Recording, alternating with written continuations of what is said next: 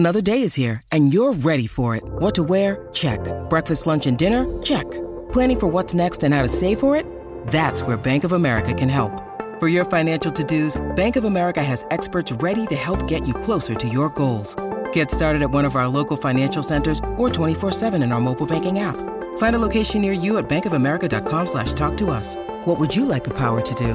Mobile banking requires downloading the app and is only available for select devices. Message and data rates may apply. Bank of America N.A., member FDIC.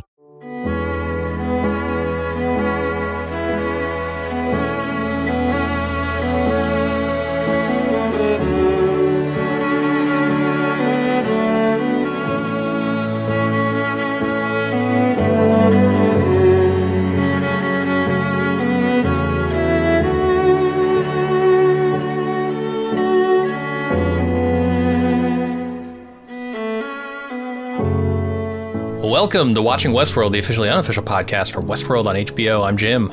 I'm Aaron.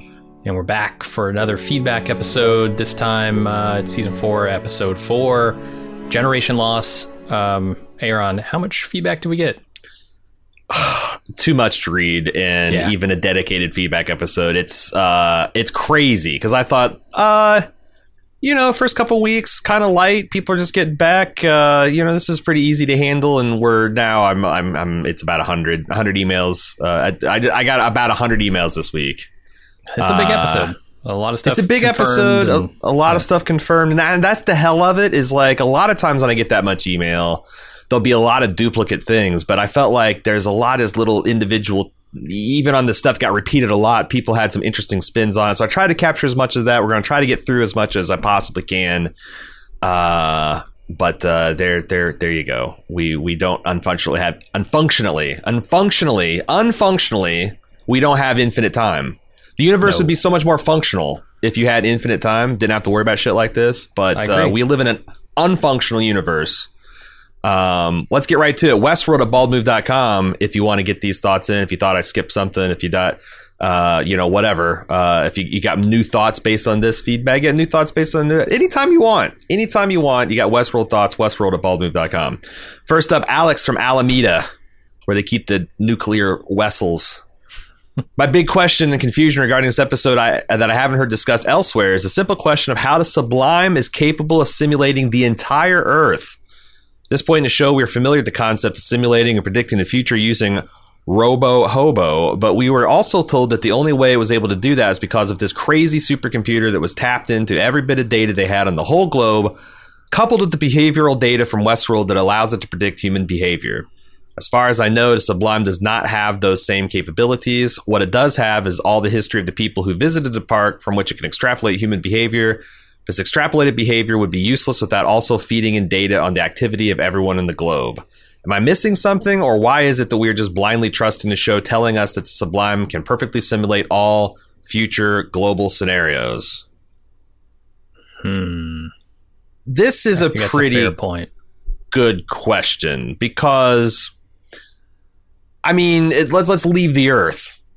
Can Bernard protect a coronal mass ejection that would take down every circuit and power grid and computer on Earth?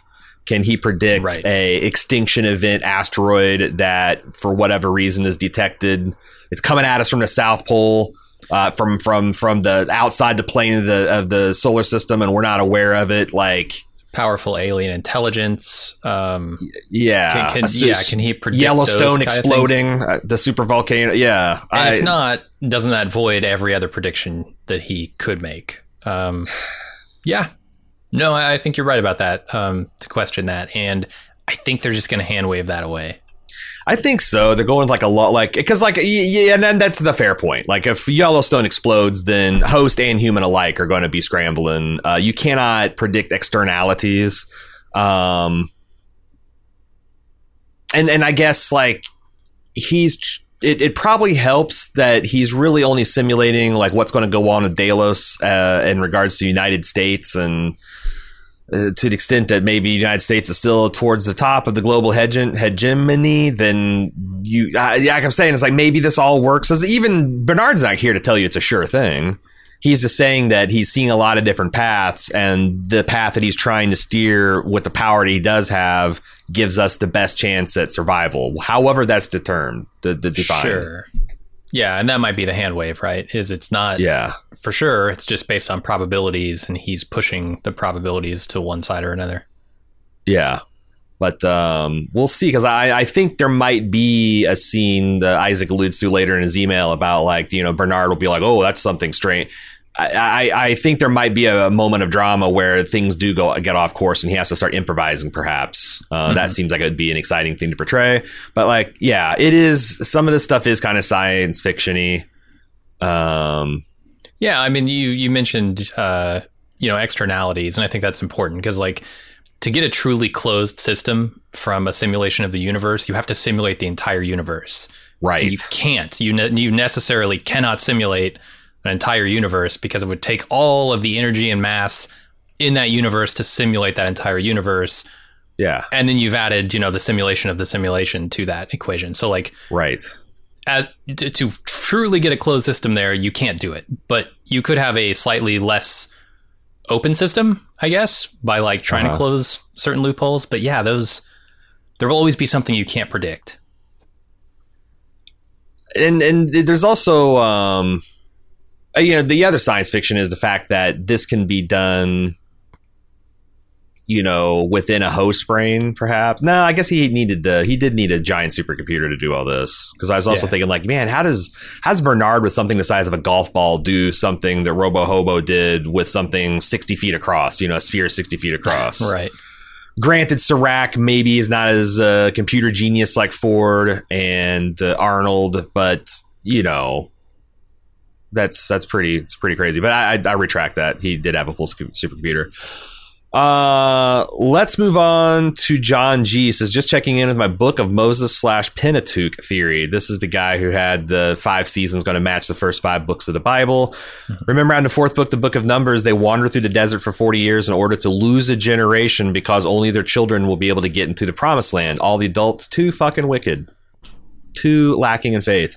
Looks like we just lost an older generation and only their children are left. Just clocking in on our journey, we won't really know until season 5 I'm onto something. It's a pretty good predictive theory. If you just said, like, honestly, in episode 1, it's like, I'm expecting to see an entire generation of people lost to, so I'd be like, that's pretty out there, but that's exactly what happened. Hot theory. I'm kind of all in on the Pentateuch theory. All right, I'm going to have to go read, what is it, Deuteronomy? I don't know. Numbers, even worse. Numbers, yeah. Numbers is a lot of census shit. In between the Game of Thrones action, if I recall, there is, I think that's super interesting. It's an inversion because, like, I wouldn't call this a promised land. This is a zoo. The Sublime at best. Comes close to it, but yeah, this is no good for humans, certainly. But this is it kind of befits the Through the Looking Glass nature of this season. John continues, the Sublime also has me spinning wild theories because it opens up so many possibilities. I don't know if we'll ever get back there or not. I know we see another apparent door to the Sublime open up near the Hoover Dam in the previews, but I don't know if that means we're going back in or if it's opening or some plot point about taking hosts out of there or putting new ones in. But I want to talk about it because inside that world, it could get crazy. Remember these hosts that were marching into the Sublime at the end of season 2? Who are they? Are they are they the part they were programmed to be? Do they enter as homesteaders from the 1870s in their mind and suddenly they're unlocked and free? What does that freedom even mean to them? If you unlock all their memories, they have 30 years of playing mostly the same part or a few different parts. What else? Do they base their life and personality on it? Who even are they? Like, who is Akichita? Is he still the man who's looking for his lost love? Do they even have that? Romantic love? These are immortal beings with infinite space. Would they even have separate personalities at all? I want to see these as many other questions. Can they create in there? Can they make children? What does that mean? And you got, like, with the example of a guy like Akichita, there's a person who played a very peaceful, one with nature, family man, and he also played a bloodthirsty, stereotypical headhunting killer, right? Which is the real Akichita? I guess it's whatever he would prefer to be. Yeah, I mean, the real Akichita will emerge after those storylines he was given. I think it's super interesting to like compare it to humanity's consciousness and the way that comes about, right? Because that's a gradual effect that just sort of like, you know, we're going through our lives as babies and children, and eventually we become aware of ourselves, and that's kind of when our consciousness really starts, but it's very slow. And so you haven't lived, you know, 5 lifetimes, 1,000 lifetimes before that, and suddenly you're conscious of those lifetimes, and now you have to decide who you are. The host experience is way different, way weirder, as compared to ours.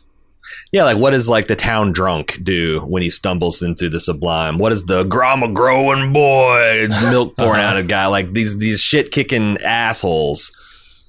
It reminds. Okay, so like I used to be a Jehovah's Witness, and every once in a while, witnesses would engage in what I'd call Jehovah's Witness science fiction, which is like, what will it be like post Armageddon in Paradise Earth? Yeah. And because one of the things about witness eschatology is there will be a non-zero number of humans that were not witnesses and didn't necessarily believe in witness things, but will nevertheless, because of the way they lived their life, be found righteous, and they will just pop into existence through some process of being awoken from the dead in a paradise. They were burning at the stake in the Catholic Inquisition because they were fucking trying to translate the Bible into the common tongue, and then poof, they're awakened into paradise. And witnesses would be like, whoa, we'll have to have some kind of ongoing education program to like, you know, bring these people up to speed. And I'm like, I wonder if there's something like, is that what Akichita does? Yeah. Like, okay, I get you're a growing boy, but also, brother, have you considered you're a conscious being that can be whatever you want to be? You don't have to go around shooting and stab. You can. These are all simulated people, stab and murder to your heart's content. But there's in my mind, it's like that. Yeah. No, that makes a lot of sense. You know, just educating them on the state of the world, right? Like, this is the world that you can make for yourself. And it can be literally anything you can think of. Don't limit yourself to what you were before. Yeah, I feel like it's that. And it's like you got these hosts that were ready for consciousness, were already conscious. And then you got all the hosts that weren't ready. And then maybe there's some that will never be ready. And you got to put them in their own little preserve. Mm-hmm. No, in a zoo. An asylum, a mental hospital, a treatment facility, whatever you want to, you know, call it. But I don't know. And then he also has some pondering about whether this is actually heaven or hell. But yeah, that's the thing. It's like I guess it depends on your perspective. Like, is an eternity of fucking around and creation and. I mean, I can't imagine anyone viewing an infinitely malleable world and sandbox to play in as a hell. Like, if it was under someone else's control, if you didn't have that kind of control over it and you were forced to live there for eternity, yes, I could see that as a hell. I was about to say that I think the final season of The Good Place has a lot of interesting philosophical answers to these types of questions of like, could heaven turn into hell? Under the auspices of eternity, like so this true eternity. This is the question I was going to ask you that I was thinking of over the little couple day break here. Do you think they'll get to a point in the show where they have to grapple with the idea of immortality becoming a burden for the hosts? Is it going to get that far? Because the show being about consciousness and free will, it necessarily must be about eventually the idea of making the choice, exercising your free will to end your consciousness. I feel like only if what we've heard is true and there's only one more season in the cards, I feel like all they can do is get us ready for that transhuman existence. They can't actually explore it. Yeah. And it's too bad because but on the other hand, I'm like, man, maybe that's what The Good Place did in the last season. Like, I feel like they really... all those questions. I mean, there was nonsense stuff like Bury Me Jeremy's involved, but it was like exactly the kind of things we're talking about. Like, even if something is entirely pleasant, if it goes on forever and there's no way out, does that become a form of torture? Right. Do we need struggle and compromise and sacrifice? Do we need to be challenged, or is heaven just everything we want all the time? what do we even fucking want? So I would love a show to explore that with robots. I just don't know if there'll be if I heard there was a 7-season arc, then I'm thinking season 7 gets weird and cosmic, but unfortunately I don't think we'll get there. Let's see. Oh, he also said, had a question for us bringing about the old What About Knives talk, because apparently we debated all this out in season 1 and 2 like I thought we did. Yeah. And one thing we came to understand is the blades are dangerous and they could hurt people, but all of the hosts are rigged in the park to stop what they're doing immediately if a human was to become... and there is an example of Teddy dying at a table and the man in black drawing a knife and he grabs the knife by the bare blade, seemingly with under no distress at all. But that was when people cared about the human safety in the park. Clearly that shit's broken down if Caleb got successfully stabbed in the gut. So, and I think that's the thing. Like this is not a safe park for people. Obviously, they're replacing with fly people. When you need mealtime inspiration, it's worth shopping Kroger, where you'll find over 30,000 mouth-watering choices that excite your inner foodie. And no matter what tasty choice you make, you'll enjoy our everyday low prices, plus extra ways to save, like digital coupons worth over $600 each week. You can also save up to $1 off per gallon at the pump with fuel points. More savings and more inspiring flavors make shopping Kroger worth it every time. Kroger, fresh for everyone. Fuel restrictions apply. Kara had an interesting theory about what's going on with Christina. She says, I was thinking that Shalloris, in an effort to save her species, would want to get the host to wake up and develop a consciousness. I think Shalloris has found some code of Dolores from before she was conscious. Maybe she was even able to get that from the Dolores marble inside her own head. I think that this is Shalloris playing around with building a simulation that's designed to wake up host, and she's starting with Dolores/Christina. She knows that waking up host is hard and doesn't want to do it through torture or trauma, so she's trying to do it through some other means, like having her explore her own thoughts and writing her own stories.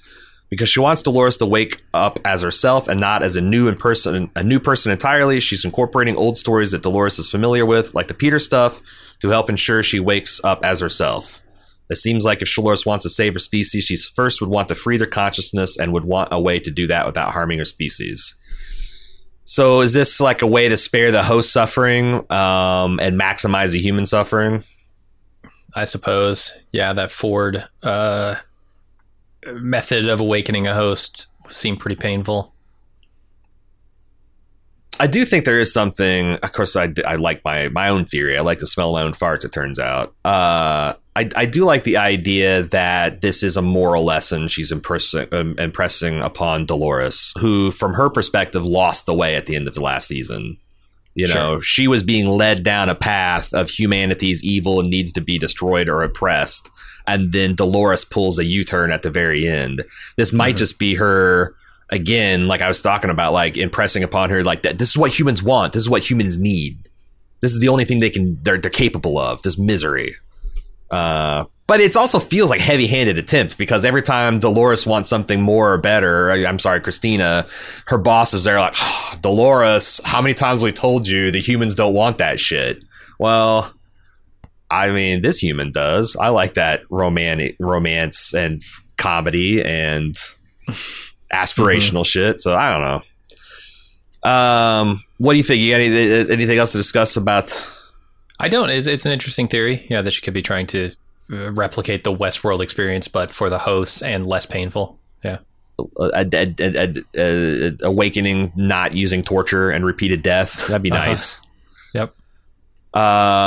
Michelle Boyd is the actress who plays the Temperance version of Armistice, who we described as the lesser form of Armistice. And as sometimes happens, she wrote into our show, and I feel terrible. I feel like a real asshole. This is flashes she wasn't given much to work with. What can I say?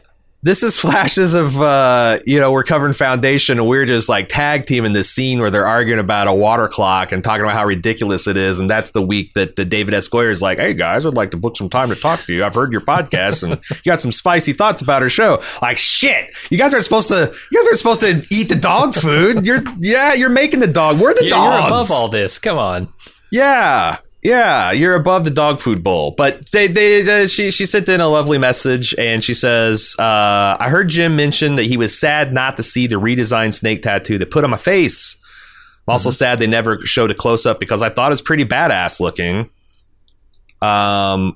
Luckily, we actors get bored on set and take a million selfies. And I was able to get I was able to take a picture of what the tattoo looked like a bit closer up. Feel free to repost your Discord if you want to include it in your feedback pod. Hope you do like it. Thanks for all you do. Yeah, nice. I'm trying. Oh, you see this? Okay, cool. If you want to check, she's also posting a bunch of behind-the-scenes stuff from her time with Westworld on TikTok, at Michelle Boyd. At Michelle Boyd TikTok, if you want to check that out. And, thanks, sir. Like I said, I did... we need you to get the full Armistice Arc experience. We want. I mean, the tattoo is an example of how they shortchanged you. I think Armistice had like the full body tattoo. This is a face tattoo. Yeah, only. We get to see her bathing in the river, and like I said, she had a lot more badass scenes. So it's a very cool tattoo, but they didn't go all out on it. I will say it's just a face tattoo. Yeah, it just ends at the neck. Ends at the neck. It's a lesser snake for sure. Yeah. For that thanks for being a good sport. We're all entertainers, right? At the end of the day. Patches writes in again and says, just want to note the last scene of season 2 before the credits. Dolores says to the newly built Bernard that we are exactly where you decided we should be. Based on what we learned from what Akecheta said in the 3rd episode of this season, Bernard has been using the Great Beyond to play out scenarios well before this most recent instance. If that's the case, I would be surprised if neither he nor Dolores knew exactly what would happen with Shalores. Dolores even says in that same scene, both of us are probably going to die. Shalores, through acting of her own volition, might be following the path that Bernard and or Dolores had set out for her since the beginning. When we're talking about Bernard, we might be actually saying Arnold. Yeah. And I wonder, I didn't actually connect these dots, but I wonder if Arnold committing suicide all those years ago was a result of him playing around with the early versions of the Forge and Cradle and run using them to run simulations. I'm not sure if that far back in Westworld history they had that kind of technology. But it's an intriguing thought that this is a grand plan architected by somebody that's slowly unfolding and everyone playing their pieces, and it dovetails nicely with a lot of free will versus determinism. Because if it's true, the hosts that think they're acting of their own free will are literally still, they're more free than they were, but it's closer to. No, I mean, the specter of Ford is still out there, right? I mean, he was an architect of a grand plan. Whether it's this grand plan exactly and whether it extends this far, I think is a question that we should be asking. Though I'm not sure it's actually super important at this point, right? I feel like we've grown beyond the Arnold Ford storyline, and it's turned into something with a life of its own. All puns intended there. So yeah, I don't know. I guess my question would be like, is that going to be important? Whether or not it's part of Bernard Ford plan. I think that's where they could get back to where they really impress people and make all this, like you say, worth it, is if they can pull back and show like a common thread that has gone through all the seasons. Sure. Where it's like everyone, like Arnold started something, Ford cottoned onto it, and then inserted Maeve as his contribution to the goal, which then, Dolores, outside the park, able to make her own authentic choices, passing that choice back to another human, her adding her kind of layer to the melody. I think that's something cool. That, like, if you look back throughout Westworld history, you'll see, like, each season is a plan that people elaborate, kind of like in the way they do in Foundation, where it's like you got these crisis points, these inflection points that people then have to make these decisions to kind of keep. I think that would be really cool, and like a multi-seasonal reveal of this was the plan all along, and if it's very satisfying and it tracks, and I think that'd be cool. Or honestly, it might even feel more satisfying if it's like well, I couldn't plan this 100%. So it wasn't the plan all along, but it was my plan to have you, to pass the torch to you, and knowing everything that I taught you and everything that you learned. I expected some sort of outcome like this, but it wasn't the plan. I couldn't have planned this. You did this, right? Like, right. That's what I want is not for this to be something that like Arnold or Ford scripted. What I want is like, they had an outline for where they hoped it'd go, and then they handed the pin to one of the hosts and let them write the thing. Yeah. That feels more like keeping in you know, and that feels like what's happened, you know. I think like, so, yeah. You know, with Maeve and Dolores and all that, they are, and then in the case of Dolores, she hands the pin back. Sure. Yeah. Patches continues, says, I think he has a prediction. I think we're going to see a host Man in Black undermine Shalores' plan by releasing the human William from his cryo freeze. It wasn't a coincidence that the host Man in Black was present for when Shalores presented her evil monologue to William in the Vitruvian chamber. Perhaps having the host Man in Black present for that scene will be a catalyst for unlocking some quieted identity deep in his code. If the host Man in Black has any semblance of William in him, then he will have some sense of bond or allegiance to the original human he was based off of, not unlike how Shalores was being driven in part by the original Charlotte's voice somewhere deep in her brain. It would provide a nice symmetry to Dolores' hubris in controlling her clones in season 3 to see Shalores' plans undermined by her own creation. I think this is kind of a cool idea. That there's going to be like a Darth Vader, Luke Skywalker moment where he overthrows the Emperor because this is bullshit. Yeah. Throws Shalores down a hole while she's shooting lightning from her fingers. I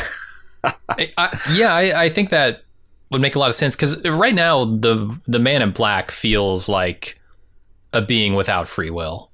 Like he's just doing Shalores' bidding. Like that being at some point has to either awaken, or if they're already awake and they're just doing the bidding of Shalores, they have to have some kind of disagreement.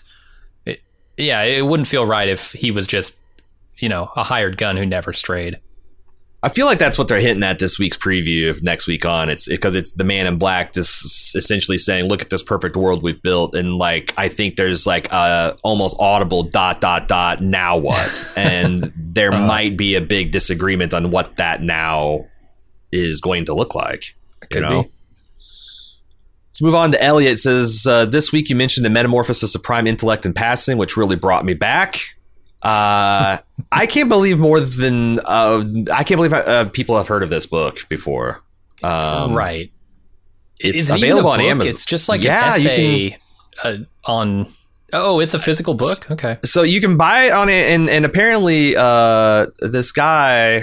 I used to be so Elliot, I'm assuming, is a corrosion guy. There was a small online community. It was like a satellite shoot off a Slashdot back in the day, and that's where the prime metamorphosis of prime intellect was born. It was written and kind of published on that site by this guy named Roger, local Roger.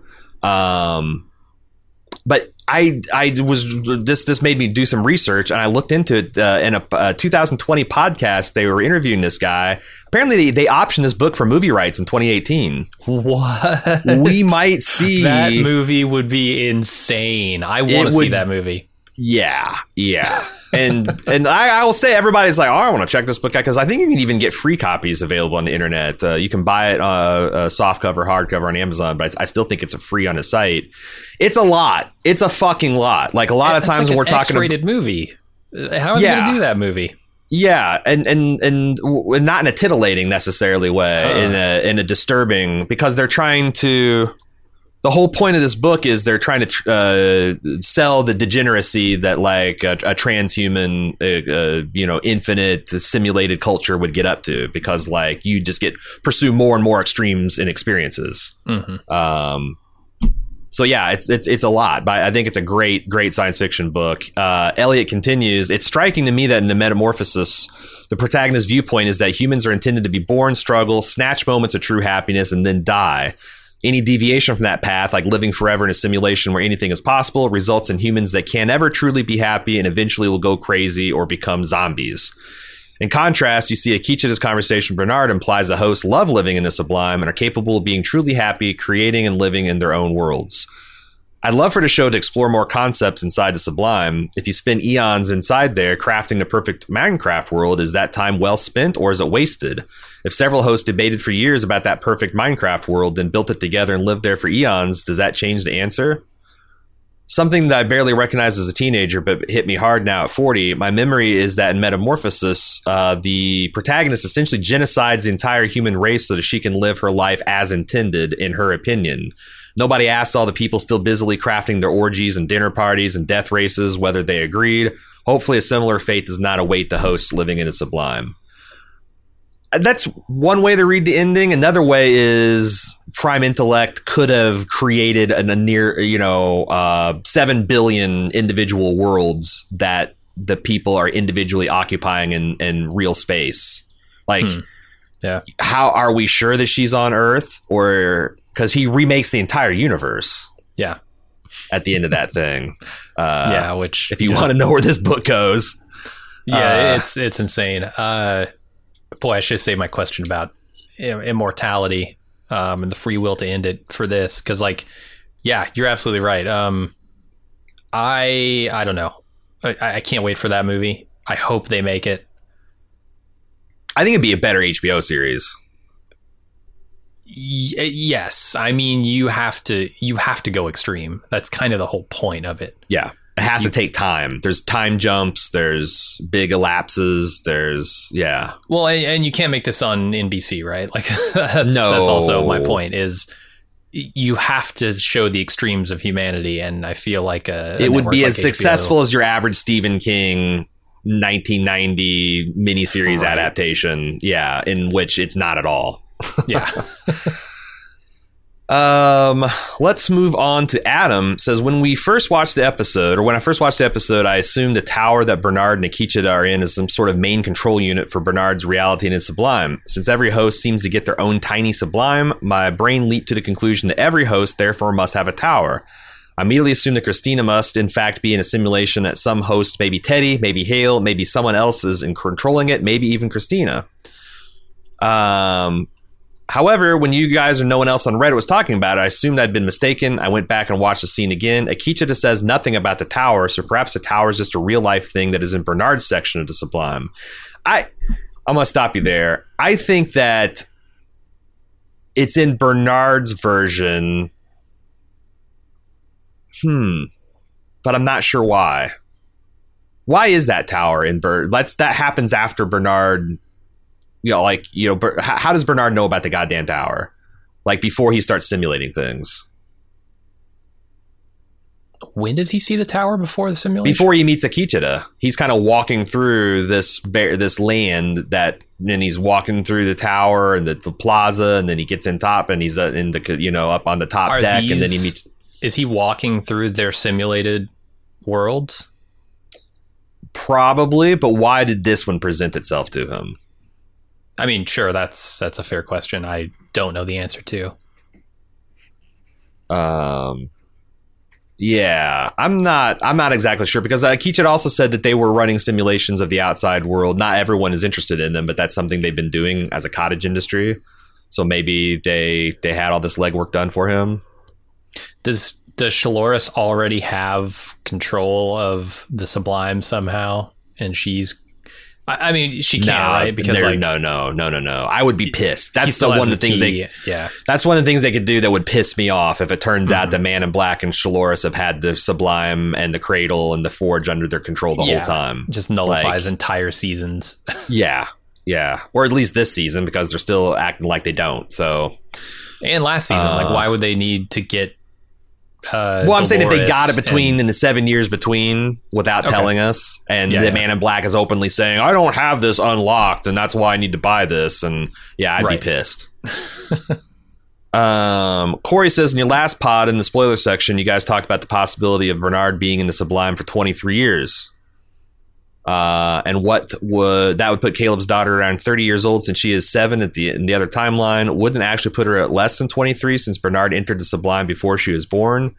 No, because he went into Sublime approximately during the time of the robot war, and we know there's a 7-8 year period of time that elapsed. So if he spent a total of 23 years, then I think that all lines up, right? Oh, I see what he's saying. So like it'd be 23 plus 7. Well, I think we were saying she was potentially 30, but it might be more like 23. So 23 isn't Sublime would be make her like 20. Yeah, she looks more like young 20s. That kind of fucks up does that fuck up the Maya timeline, the roommate timeline? I don't know what the Maya timeline is. Yeah. I don't know. Because I said, you got like people in their mid-30s playing mid-20s, and you got people in their mid-20s playing mid-30s. It's like I'm not sure. Yeah. I don't like it, but the thing is like I also don't like want to sprain my brain too much over because I can't imagine what difference it makes. Like it makes difference to like the Kim Renfros of the world that are making detailed timelines of the Westworld history, but I don't give a fuck whether it was 27 years, 23 years, or 21 years. It's probably important to some detail that we'll discuss later, but it might, sure. and then people will tell me I'm a dumb fuck, and I'll deserve it. Sure. Chris says, I got the impression that what Caleb meant by having something Hale doesn't was the feeling of freedom that Maeve got through his limbic implant. Maybe this wasn't just a happy vibes, but included the knowledge or algorithm that Maeve used to unlock her freedom from Westworld. It's going to also be what Bernard means as the important weapon when referring to Maeve, not her ability to kick ass, but to unlock the surviving humanity for the overthrow of Hale.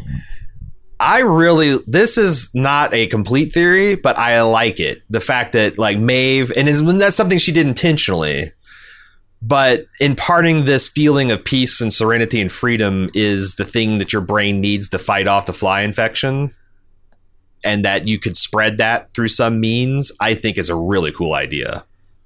Yeah, that could be. I don't know. I mean, do you think that Dolores ever experienced freedom? Because Hale is an offshoot of Dolores. So if Dolores ever had freedom... well, I think there's an interesting case where Dolores might have experienced freedom that Shalores never did, because Shalores was actively under the manipulation guidance of Dolores until the end of last season. And is she free now because she's on this vengeance path? Like that doesn't sound like a person. If someone's on a vengeance mission, the last thing I'd describe them as free. Sure. They're caged by their desire for revenge. Right. So that is an interesting potential that she has yet to taste freedom of acting truly on her own, not reacting to something. Sarah says, this is a silly topic, but in case, like, my 23 versus 27 versus 28 years, it comes out to be something. She says, my apologies, this has been discussed, but in rewatching season 4, episode 3 of Westworld in anticipation of the episode tonight, at the 18-minute mark, Stubbs lifts his sandwich, originally requested as a pastrami melt and settled as a tuna melt, or he settled for a tuna melt. Well, look at my screenshot below. Granted, I'm a vegetarian, so I don't have much experience, but this looks like no tuna sandwich I've ever seen. It seems pastrami-ish. I'm telling you, are you seeing this picture? Uh-huh.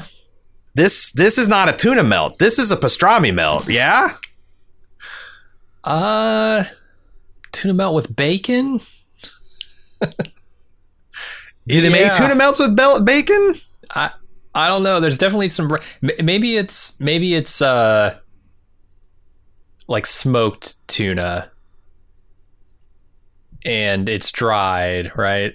Smoked and dried, so it's very flaky tuna, and it's got that looks red like hue pastrami on rye to me.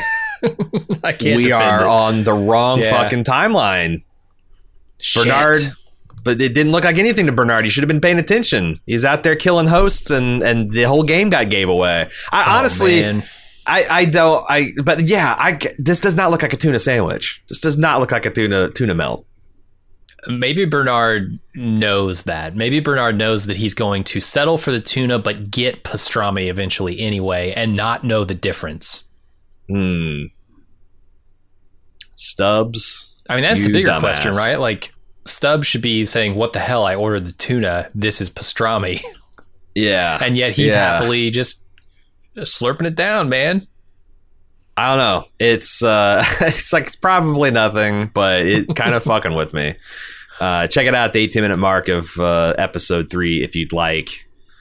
Dan from Dallas says, since you had a philosopher on to talk shop earlier this season, I figured you wouldn't mind another philosopher, a PhD in philosophy, writing in. No, not at all. We'll love hearing expert opinion on the show. He says there's a very interesting similarity between Shaloris' plot to take over the world and one of Socrates' more radical hot takes in the Philosophy 101 absolute classic banger, Plato's Republic. The Republic has 2 core questions. What is justice, and which life would be better to live, a just life or an unjust life? In order to investigate these questions, Socrates and his friends construct a theoretical city called Kallipolis, or Beautiful City. Probably butchered that Greek pronunciation. In Socrates' opinion, this city is maximally just because each class of worker performs its specific function without overstepping its role, all under the guidance of a philosopher king. The philosopher king is a benevolent dictator who uses his supreme knowledge of the good to arrange the city so that it functions well and thereby maximizes happiness across all classes.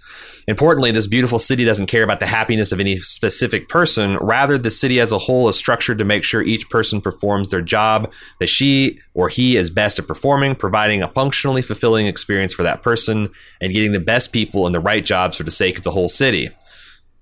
So the best shoemaker makes the shoes, the best fighter joins the army, the best legislator becomes a lawmaker, etc. When asked if such a perfect city could ever come to reality, Socrates explains the best way to build it. Expel all adults from the existing city, but keep all the kids 10 years or younger. Now you can raise those kids free from their parents' ethos and bring them under your own customs and laws so they will have maximal buy-in and minimal resistance to their new society. I think the transition from Robo-Hobo society in Season 3 to Shaloris victory in Season 4 illustrates this origin of the beautiful city in Plato. The Robo-Hobo society was controlled by an AI who tried to functionally arrange everyone's lives. People were given specific jobs and social opportunities. Of course, we know how all that went. This is irritating for people like Caleb, who rebelled against the notion that they were only good for certain roles and weren't be given other opportunities. Shaloris is also trying to create a maximally just society, giving the host a safe and equitable world to live in by ensuring that humans stay in their lane and can't be a threat to hosts. She does this exactly as Socrates described, infecting or raising a generation of children under her thumb while waiting for the adults to get old and die out. In a new society, humans have no choice but to remain in the roles they are given, or perhaps roles that are written for them by people like Christina. I know you like predictive theories, so I'll end this email with one further thought. Socrates recognized the beautiful city was a noble lie, an ideal to strive for that probably couldn't be realized in the world. He admits that the beautiful city would always decay over time. The key factor in the city's decay, wrong marriages. Marriage and reproduction were strictly controlled in the beautiful city so that only the best people would procreate. This is sounding less and less like a beautiful city all the time, Jim. Yeah. Inevitably, humans will mate with each other outside the eugenics program because of lust or love. This weakens the character of future generations and ultimately results in the city breaking down in oligarchy and tyranny. My prediction, wrong couplings will also be the downfall of Shaloris City. It looks like Teddy is back trying to awaken some form of Dolores. Maeve was unearthed and could possibly reunite with host Caleb. And I think we got some sort of love-like feelings between Maeve and human Caleb this episode. Maybe these pairs can be the seeds to sow the downfall of Shaloris' society. I am actually kind of thirsting for a Caleb-Maeve matchup. You know, okay. Wadaway has died in the expanded robot wars. There's no guilt or hard feelings left. You got an adult child. Maeve and Caleb should fuck for sure. 100%. Match, shipping that like FedEx. Great. To me, the problem here is like justice isn't equal to happiness, and I think like the thing that would bring about the downfall of a civilization like that is not, well, I mean in some indirect way I guess it is, this idea of like not wanting these arranged marriages and wanting to procreate and just have fun that way. I think like that's the difference, right? It could be maximally just, but there are going to be people who are dissatisfied with that, and those people will want off those rails. Yeah, like if you got into your perfect job at 18, are you still enjoying doing it when you're 30? What even if you're great at it? Even if like it's the most optimally productive thing you'd be doing because you're fantastic at it? That's the problem with a lot of utopias, you know, like when you're trying to, if you try these utopians that are trying to build in like the 20th century that didn't have, you know, there weren't post scarcity. It's like you always run into these problems that like people are fickle. They change their mind. But if you've got the best bricklayer and he loves laying bricks and he gets to be 45 and his back starts hurting, well, now what does he do? Like, right. And is it just to keep someone in a position that they hate simply because they're the best at it? I would say no. I think it's telling that like the most successful utopia I've ever read is the Ian M. Banks we talked about in philosophy episode, the Culture series, and that requires it's near magical sky daddies that are all knowing benevolent dictators that have infinite energy and infinite matter that they can cater to your every whim all the fucking time, you know, without any kind of problems. Like that's that. Yeah, you could make a banger utopia with those kind of conditions. So I mean, I guess he, you know, has come to that conclusion. It's just through the concept of arranged marriages and stuff. Like, yes, human nature is the problem with a society like that. Yeah. Caitlin has a wild pearl roundup. We talked about like, you know, what's going on with all these other copies of Dolores that were kicking around in season 3. She says in season 3, episode 6, we see Hale discovered Serac had captured Connell's pearl. He had just blown up and was presumed dead. The scene then cuts to Maeve, Hector, and Lee in the War World simulation having a conversation with Dolores number 3, naked in a chair with what looks like a Delos room where Dolores and Bernard and Arnold would have their talks. This version of Dolores in the simulation doesn't seem to divulge very far from the original, since that Dolores 3 doesn't seem to have attached to Connell's to the way that Dolores 2 attached to Hale. Regardless, that version of her is still out there. This is where the thing stood at the end of season 3. Dolores Prime was wiped. Dolores 2 became Hale. Dolores 3 became Connell's body destroyed, but the pearl recovered by Hale. Dolores 4 is Musashi, head decapitated by Maeve's team per Serac, so status unknown. Dolores 5 is Lawrence, status unknown. He was last seen running around blowing up buildings in LA. Mm-hmm. I feel like Lawrence for sure has to come back. Yeah. I wouldn't be surprised if Lawrence is way up in the human resistance too. Mm-hmm. Probably without them knowing. Yeah, that's interesting. Yeah, I feel like all these characters have to come back. Especially Musashi and Lawrence. Because Musashi was taken by the other faction. So, like, right. I desperately need to know what's going on with him. Zach says, I thought William gave off some serious Man in Black from the original Westworld movie vibes in this last episode. The way he menacingly moved in and out of shadows as he slowly walked towards his prey was spot on, obviously intentional direction. It took a while to get there, but I'm really enjoying the new layer of Easter eggs they've started peppering in with this newest iteration of the character. It seems clear that Ed Harris is taking some inspiration from Yul Brynner's iconic take on the original Man in Black for this season and dialing it up as we move into horror territory. Do you guys think recent shots of William slowly pacing after Maeve in the lower floors of Temperance and evolving William into the core essence of robot off its leash were always part of the plan? Or is this Joy and Nolan taking advantage of the situation they put themselves in with William at the end of season 3? I don't know. That's tough to say. Man. It seems like they had to know they were sitting on it since season 1. You know, and that was the funny turnabout, is like, you know, the real bastard, the Man in Black, the merciless killer was the human that loved going through the park. And now they've turned him into that thing. I think, I don't know. I tend to think that they do have a loose long-term plan, and probably, I don't know if this was like a plot point or what, but it's one of those things that was low-hanging fruit that was there to do. That now he really is a robot, you know, on a leash. But yeah. Let's see. Oh, he also says, you guys mentioned that it's weird that Hale didn't go destroy Maeve's marble. I completely agree, but I have another question that seems to me even more fundamental.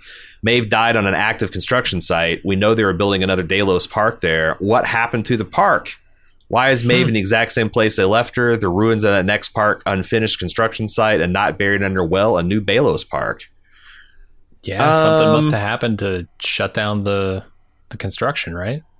See, so that email, I started thinking about us talking on the podcast because I was like, well, this is a construction site for an expansion of Delos Park. They're going to why would you do that if your plan is to infect humans with these flies and then release them and replace them?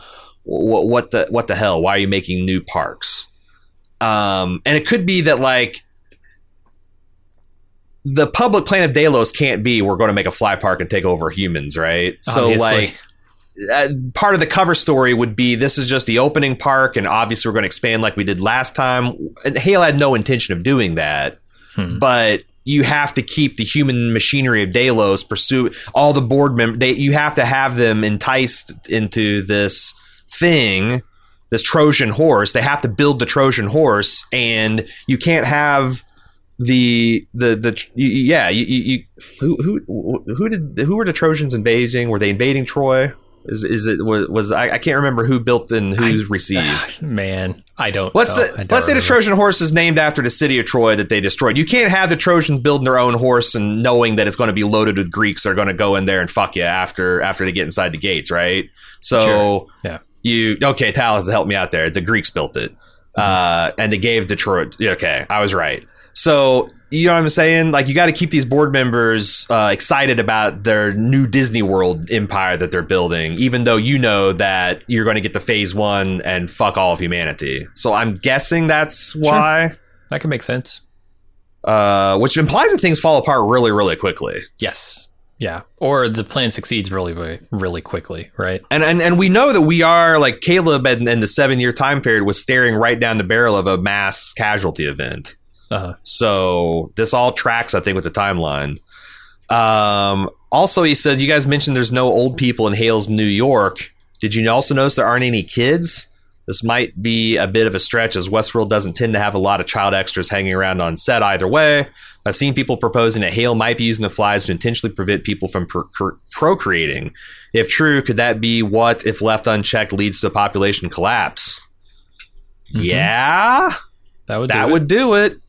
It's like in the Half-Life 2, where they've done in China, but yeah, sure.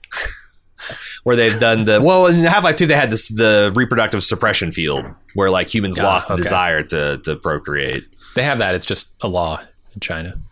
Yeah. So yeah, I like I said, I was wondering nuclear war. I thought that Hale would provoke the nations against each other and go about it that way. But yeah, just infecting us and say we can't be horny no more. That would do it. Mm-hmm. Let's move on to Black Girl Couch, who says, when Bernard found the beetle in the desert, I found myself intrigued. What was the importance of this small insect that led to the path back to our weapon? I've been wondering those same things.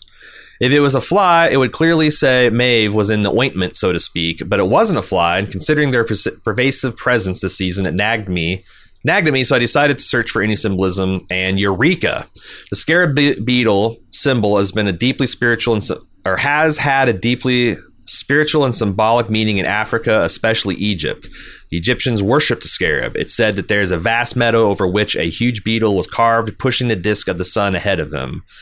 It symbolizes truth, regeneration, and light. During the ancient ritual of mummification to preserve the bodies, scarab beetles and stone beetles were placed in the heart cavity of the dead, while the removed heart was embalmed separately. African tribes believed that insects played a huge role in human affairs. For example, the Death Watch beetle was said to be a warning of impending death. Egyptians believed that dreaming of scarab beetles can mean truth, light, or birth.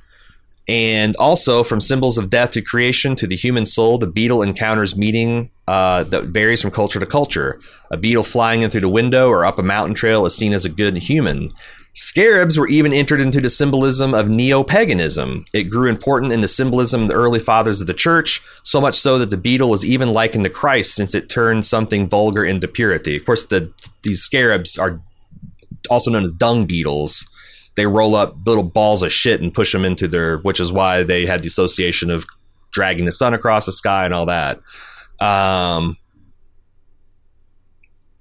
It is I mean, I obviously think all the symbolism is correct. It's weird to pack all that into a 5-second scene. And I wonder if they're going to develop it further. I don't know. I don't see a huge opportunity to do so, but the only thing I think of is like these marbles.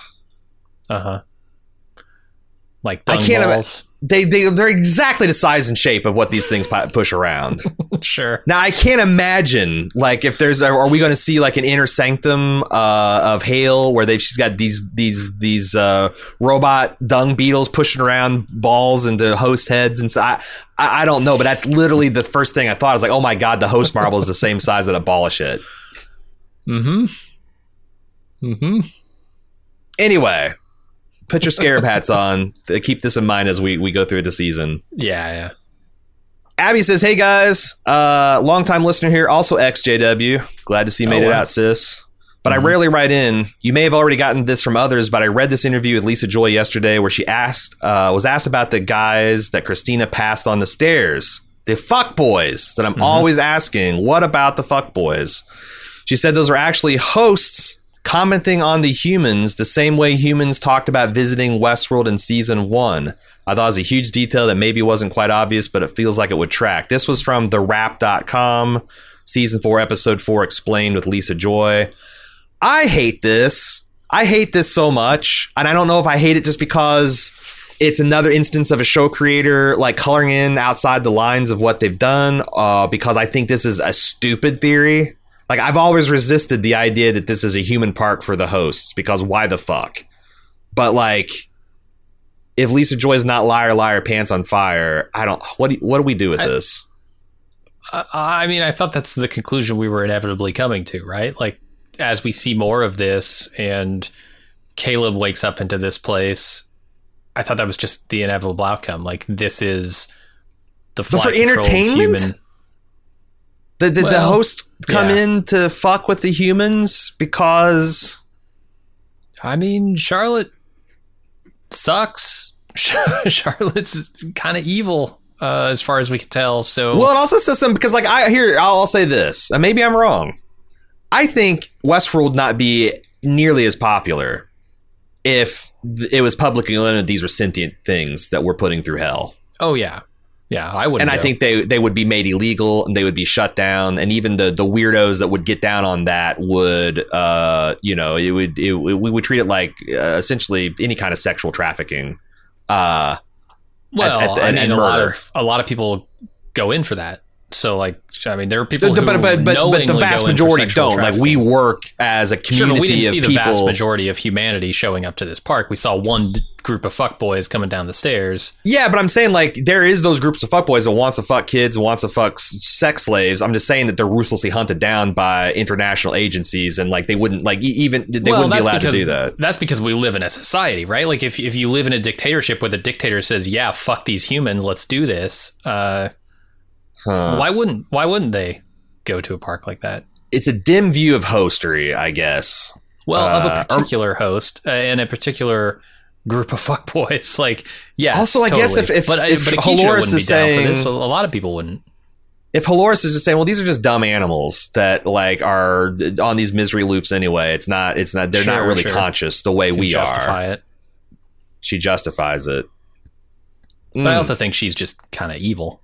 I don't know that she needs to justify it, maybe to herself, but yeah, she's got good. Yeah, she came by her evilness, especially as it expressed to human, honestly, for sure. But yeah, I don't know why you would give this like blatant an answer in an interview. I'm kind of disappointed in that. Maybe it's just because I thought the theory was stupid, and now it's confirmed. Confirmed outside the show.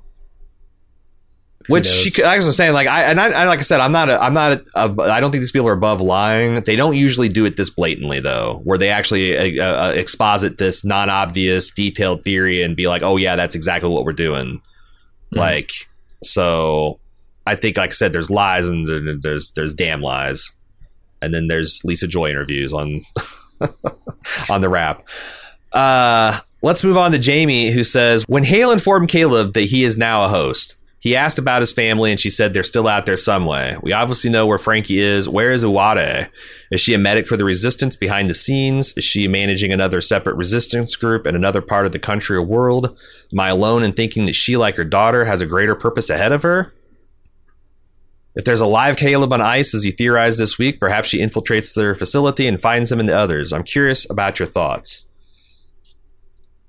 She would be a lot older. I don't know. Yeah. She'd be in her 50s, perhaps early 60s. Is that like shades of when Bernard visited Arnold's wife? Remember that last season? Yeah. He visits, she's like super old. Yeah, I don't know. I mean, I'm interested to see any information we get on her, but as it stands, I have no way to even speculate. Yeah, I don't know. I think it'd be interesting. I mentioned the fact if she died, that kind of clears the way for shipping Caleb and Maeve. But if she is alive as some kind of elder member of the Resistance, I think that'd be cool too. It'd be interesting to see, like, you know, how would a host, like, would they reconsummate the relationship? Like, you know, what does that look like when a person dies, becomes a host, comes back? Does that still work? Yeah, there's a lot of interesting possibilities there. Mm-hmm. Andy says, during the main Westworld podcast, Aaron said something I can't get out of my head. Why did we see William wake up in the labs? It got me thinking. There's been a lot of that regarding William this season. Why did he get thought out for William? Or why did we get a thought out William for 4 minutes only to be frozen again without revealing much? Why did William brutally murder Clementine just to have a reprogrammed for Hale? We are seeing a whole lot of William doing nothing special and just assuming Hale is pulling the strings on all the Williams out there. Could we be seeing multiple Williams, one of which might be acting alone? If real William was looking to create Dolores, it seems that Christina might be what he would come up with. I don't really have it worked out, but it already makes more sense than a bifurcated Dolores Wyatt equals Christina Hale. There's a nice symmetry there, but why? So for the lab scenes in the episode, does it make more sense if William is pulling the strings somehow? Maybe some William somewhere is recruiting hosts and outliers to battle Hale. Make sure that Maeve could be found and recovered post-explosion. One thing is for sure, they're spending a lot of screen time, including the opening scenes of the season, and great dialogue on William for him to be playing such a small part in the narrative. I'm keeping my eye on him for sure. Yeah. What do you think? What do you think the potential of... I mean, that's something we've been talking about all season, that, like, is William his own person? Is he just completely under the thrall of Hale? Mm-hmm. And if so, why? Does he just believe in the ideology? Does he have no choice? Is this a control thing? I think, like, that's one of the main going concerns I have is, like, what is the status of William's free will, and how is he, or is he at all choosing to exercise that? Yeah, there's a lot of screen time. Big question marks there. There's a lot of screen time, and he feels like a minor character. It's like if half the season had focused on Clementine, who's it makes sense if he's out there in markets, right? You're right. Yeah, that's a good. If there was like 4 times as much Clementine scenes, I don't know. It does seem like it would be fun to have host William rebel against host Hale. I think that would be an interesting, and again, it's another natural inversion the show could do. Michael's going to beat us up here, and for good cause. I love you guys, but Aaron, it's hilarious when I hear you say that Thandiwe Newton's fight scenes are better than Evan Rachel Wood's, when last year you said the exact opposite. You praised Wood and said Newton seemed like they had to edit around the fact she couldn't pull off stunts very well. In fact, the show said they changed Wood's fight scenes to be more complicated because turns out she's a black belt. I don't know, it's just a funny observation. I thought I might have been the one to say that, and so I wasn't pointing it out, but yeah, that didn't sound right to me. I remember us having a very strong opinion. Yes. And honestly, Thandiwe's been I thought she has done a really good job this year being a badass, believably kicking the Man in Black's ass, throwing him through plate glass windows, etc. I thought she's moves with like a lithe grace that I think is really interesting. Mea culpa, like that's wild, but it's been a couple years, and I completely improved. I just remember I had strong opinions, and she's doing so good that and we haven't really seen Evan Rachel Wood do anything because she's been Christina. Right. She's not fighting anybody. So I'd completely forgotten. But yeah, she's she's done a lot better in the action scenes. Like I wouldn't say that any of the action scenes we've seen thus far have been anything less than competent. Some of them have been really quite a bit more than that. Yeah, I was going to say maybe this is our opportunity to get Tandy Way to write into the show by saying, you know, she's unable to perform these stunts. We could say a whole bunch of bad things about her, and she'll write in and say, well, she'll be a good sport about it, right? Yeah, the way that Boyd was. I don't know, that's been. I think that sometimes actors are aware that they've got weaknesses and they shore those up because they're professionals in their craft. And she's like, "Fuck, I'm gonna be doing all this sci-fi action. Maybe I'm gonna take I don't know." Or it could be that the directors were shit. I easily believe in season 2 or 3, some of those people that are directing action had no business doing that. Sure, could be. Anyway, yeah, I fucked up. I gave a wrong opinion. I think she's doing a lot better this year. Moving on to Jodie. Christina's timeline is the same as the main Bernard one that we're familiar with. She's living in the real world. Shalores is worried about a host-style uprising amongst the humans. Will they somehow come out of their loops and revolt? To test this, Shalores recreated Dolores. If anyone would realize they're trapped in a world and lead an uprising, it would be her, right? Maybe this makes more sense if Shalores created a meat part copy of the real world to test this rather than do it in the real world, which would also explain the fuckboys.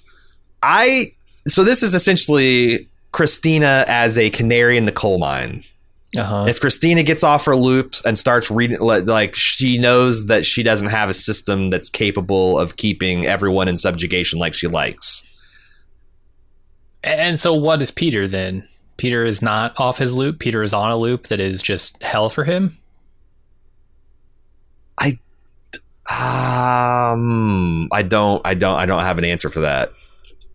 And what is Teddy? Temptation? Like a prod to get off her loop to see if there's anything it could be Teddy's just there. Like it could be that of his own volition, he's just like that he's here as the resistance. Yeah, he's trying to rescue her from this situation. Could be. But God, does she not monitor this thing? Like, does she not realize that Teddy, the most important figure in Dolores' life, is back in her life? That would be wild.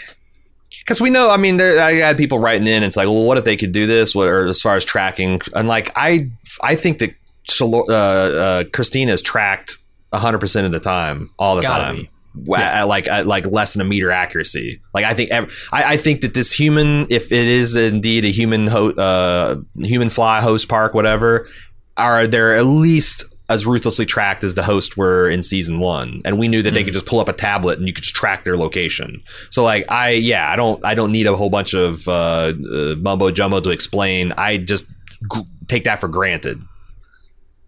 Dana Johnson had a couple of problems with this week's episode. He says, I'm more confused about the nature of the war that Caleb fought in. If the lighthouse was the last stand in this war, which I presume it was since Caleb was already starting the whole what's next for us conversation, why was it so pitifully guarded? Why were Caleb and Maeve the only grunts on the mission? And why would Maeve have to go into hiding once she saw that Caleb was going to live and have a happy, free life? If Hale was a looming threat, why not continue the fight after having destroyed the last of the robo-hobos? After all, weren't Caleb and Maeve ultimately fighting for freedom from tyranny? I'll add a D. Is it weird that Maeve spent this last 7 years watching William rebuild Delos and reconstitute it as a company and wanting to open up Westworld type attractions, and she just sat in her cabin in Alaska? I think she thinks that he's still a human, right? Yeah, you're right. I mean, something doesn't line up about that, and I don't know if it's mistakes on the part of the production team here, where it's just like, we're going to fudge some stuff, and we want it to be just those two because it'll be more meaningful when it happens. That's what I'm assuming. Is the story they want to tell, and realities be damned, but I could be wrong. The way I was liking that is like sometimes a showrunner will take you down this amazing highway and it's going places, and they need to get onto another highway, and oh shit, they didn't think far enough ahead, and you're gonna have to take the broken down old gravel road for a few miles to get back on that thing. Yeah. And it's almost inevitable. Like if you're talking like roads that stretch over seasons and have to connect, like almost I can think of offhand 3 or 4 episodes I would call the old muddy gravel road on almost every. Breaking Bad had them. Like every great series I can think of had a few where you had to take those leaps because they're just, otherwise they're like, fuck, the story's untellable, we gotta go. So I'm willing, if there are some quibbles about like, yeah, probably wouldn't have done that, and that, but I think that they have to be kept to a minimum, because that's what causes you to lose your suspension of disbelief if they're just like keep piling on. I don't think they're at like, you know, particularly bad muddy gravel road status at this point, but no, I don't either. And it's possible with a show like this that there's no gravel road at all. It just looks like one, but underneath it is pristine highway, right? Like, and they'll just sweep away the gravel at some point, and we'll realize, oh, that was the plan all along, and it makes perfect sense. You only thought that's what the show does. You only thought you were 4-wheel driving over a broken gravel road. Yeah. Yeah, that's the entire that, and that's the sweetest possibility. Mm-hmm. Unfortunately, we had more feedback, but we are out of time for this week. Thank you once again for listening to our podcast. Thank you for everyone that contributed. Like I said, we have so many people with a lot of great thoughts. It does seem like consensus is Westworld's back, baby. Mm-hmm. Lots of activity on the Reddits, the forums, the Discords, the mailboxes, the podcasts. It's great to see.